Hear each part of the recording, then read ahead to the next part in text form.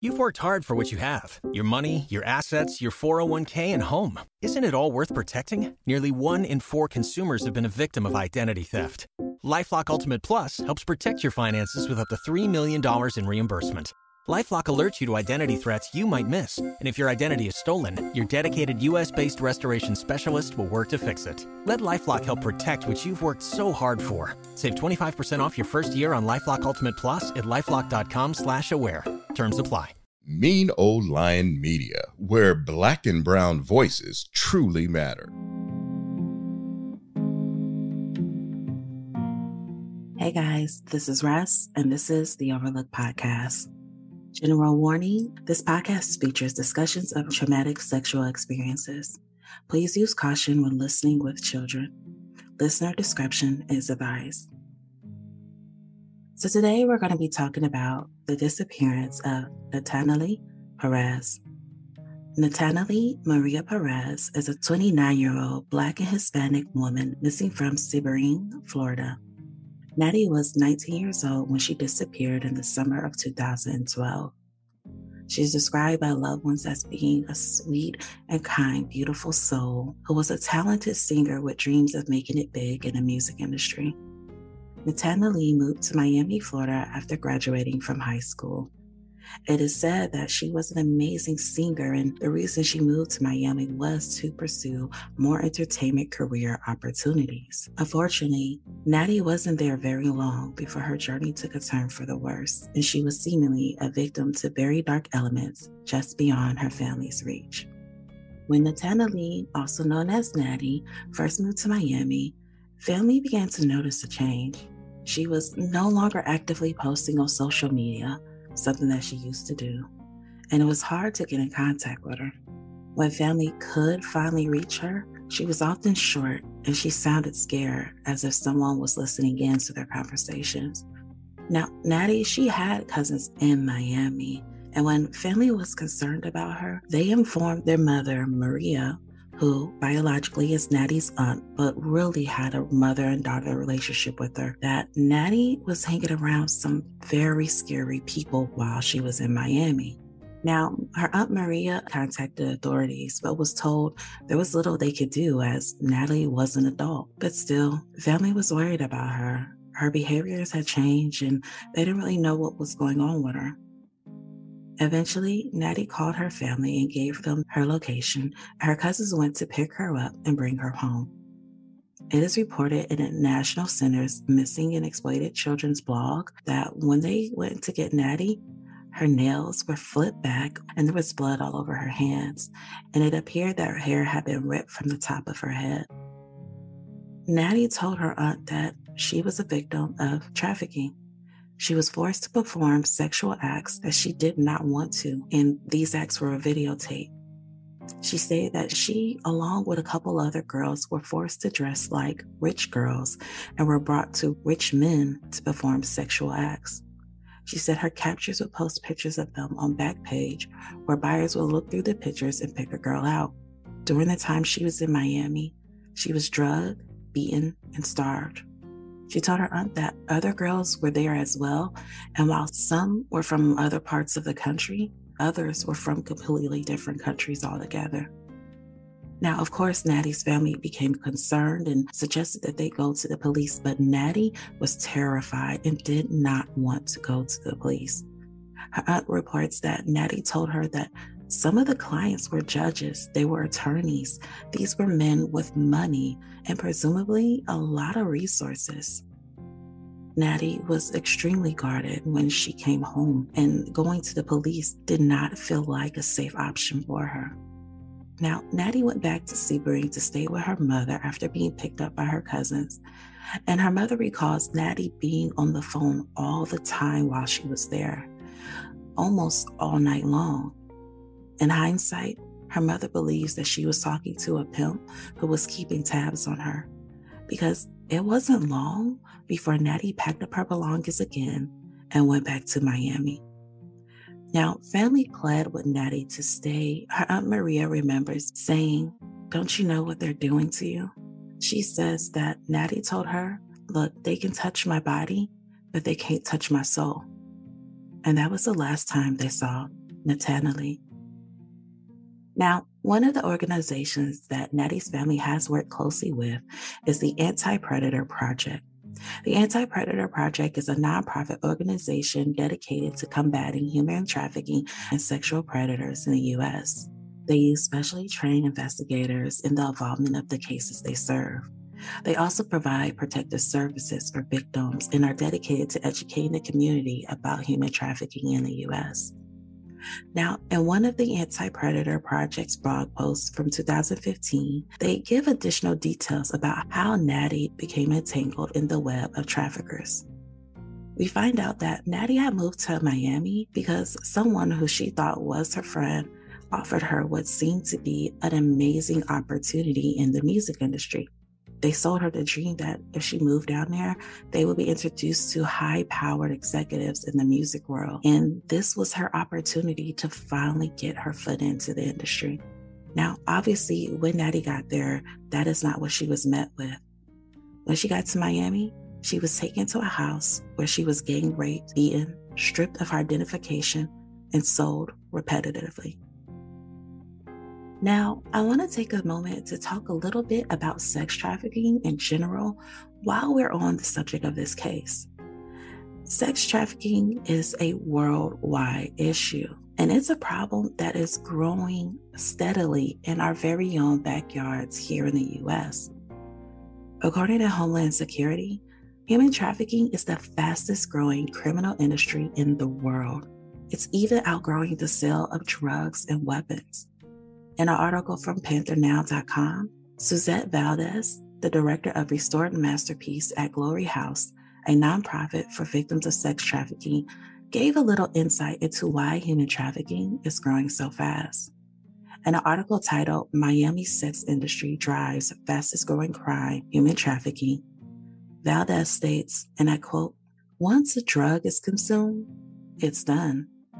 But you can sell a victim of sex trafficking 10 to 12 times a night. And that's just one day. If you multiply that by 7 days a week, 30 to 31 days a month, 365 days a year, you can imagine the kind of trauma that each one of these individuals encounter."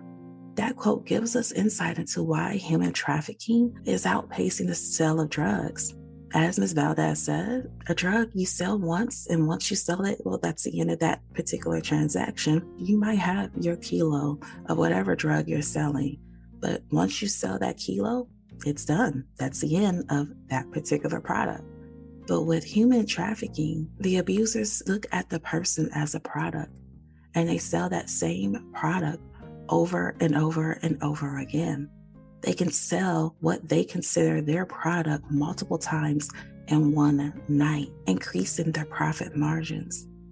Now, according to the Miami-Dade Human Trafficking Task Force, Florida ranks number 3 in the nation for human trafficking. And according to the Christie House organization, Miami-Dade ranks number 1 in cases for the state of Florida. The average age of an adult victim in Florida is about 18 to 23 years old, with 96% of victims being female. So let's talk about who the victims are. Well, here's the thing. Anybody can become a victim. Your age doesn't necessarily save you from becoming a victim. Your race, your economic background, all these things vary across the board. However, statistically, there are people who are more vulnerable who do make up a bigger demographic of human trafficking victims.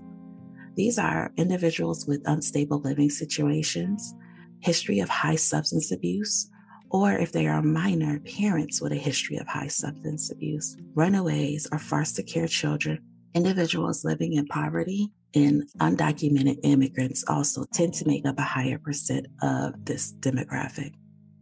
Now, the reason why individuals in these situations make up a higher demographic is because they have a higher level of vulnerability. And the more vulnerable a victim is, the more leverage a trafficker has to manipulate. If you have an unstable living condition, it's easy for them to say, and where are you going to go? How are you even going to get back home? It's the same with young runaways or undocumented immigrants. They might not have anywhere to run back to. They might not have anybody looking for them. They might not have people who will report them missing to the police so someone investigates. Now, there's a few tactics that are used to trick victims into trafficking. One way that's fairly common is that traffickers, they go online and they approach victims in a romantic sense and build a false bond with them, convince them to meet up, convince them to come live with them, convince them they'll give them the world. Sometimes this is done via social media, but traffickers also go on dating apps and look for victims as well. Usually in those type of scenarios, what happens is the traffickers create this kind of honeymoon period where they love bomb victims. They rush into the love stuff. They make them feel like they have this special bond with the person. They might take them shopping the first time they meet or to go get their hair done and really force this intense attachment right before they flip the script and demand sexual services be provided. This is a particular tactic that I've seen used on younger victims, usually victims looking for love, coming from unstable home backgrounds, and don't really understand what a healthy relationship is or what a healthy relationship looks like. The trafficker uses those types of vulnerabilities to cause the victim to think that this is love and this is someone they should be loyal to. Another tactic traffickers use is once they get the victim, they demand they tell them, or they simply find out where the victim's family lives, what is the name of some of their family members, what are their phone numbers, and they use this information to blackmail the victim as a means for control. Sometimes they threaten that they will harm their family members. Other times, they threaten to use pictures or videos of the victims in compromising positions as leverage to get them to stay or to get them to come back and do as they please. Another common tactic used is false advertisement. Traffickers place ads in places like Craigslist or Backpage, and they use these ads as a way to lure victims to their location with the promise of good pay, a place to stay, etc. But then, once the victim gets there, they manipulate or force the victim into prostitution. A lot of times, these job postings require the person to move or travel to another city that's a little bit away from where they're actually posting. And this helps to keep the victims isolated away from their original community. Oftentimes with these job postings, the details are very general, and they keep promoting words like rock star, incredible pay, become famous. Things like that. They're very general and broad, and you don't really 100% know what the actual job is. Or sometimes they'll say things like dancers, but very little information is given, and these job postings usually aren't kept up very long. Usually once they get a victim or two that appears, they take those postings down and then create a whole new one. Now, according to the Project Charlie Bragg, authorities do believe that Natty was trafficked again. She was last seen at the Burke's Motel on Southwest 8th Street in Miami, Florida on June 1st, 2001. It is reported that she and her boyfriend had a fight and Natanalie walked out and never came back. Now, some articles report that she actually used her boyfriend's phone and called someone, and someone picked her up and never came back. However, all seem to agree that this was the last day that she was seen, and it happened after a fight with the boyfriend. There was possible sightings of Natty at the Dolphin Mall in Miami in August of 2012. However, this was never officially confirmed. As of now, her case remains unsolved, and her family's still fighting to bring her back home. This case is a little different than some of the cases I've covered before, because this case really doesn't have a lot of speculation or theories. Pretty much everyone believes that she was lured back into trafficking, but no one knows what happened after that. That is the mystery part. While online, some people have debated on, well, why would she go back? She was finally free. But I believe that we need to have an understanding of how manipulation and the wheel of power and control works in these type of situations. When victims are trafficked, they are in a severely abusive situation. They are degraded in ways that are meant to break a human being down emotionally and mentally. They are stripped of their identification. They are sometimes branded to be reminded that they are seen as property. There is an extreme level of blackmail that can go into it as they are forced to do humiliating acts. As they are forced to do humiliating acts that they are told will be blasted into the entire world. They are threatened, not only their lives, but the lives of their loved ones. And a lot of times, these victims have seen their abusers do really horrific things. So they have no doubt that they will carry through on their threats. And that's not the case of Natty. Sometimes very powerful people are involved. Running away doesn't feel safe because they feel like, who can protect me if some of the abusers or Johns were officers, were judges, were people with influence and power? How can I hide when the people who are supposed to protect me are the ones a part of my cycle of abuse? So while, yes, Natty did choose to go back to Miami, we have to understand that this was a choice not made lightly. We had family report that even when she came back, she seemed to be on the phone all night, absolutely nervous. And in hindsight, people believe that was her pimp keeping tabs on her while she was home.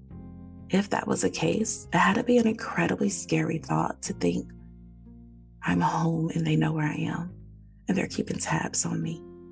For all we know, she may have thought that by going back, she was keeping her loved ones safe.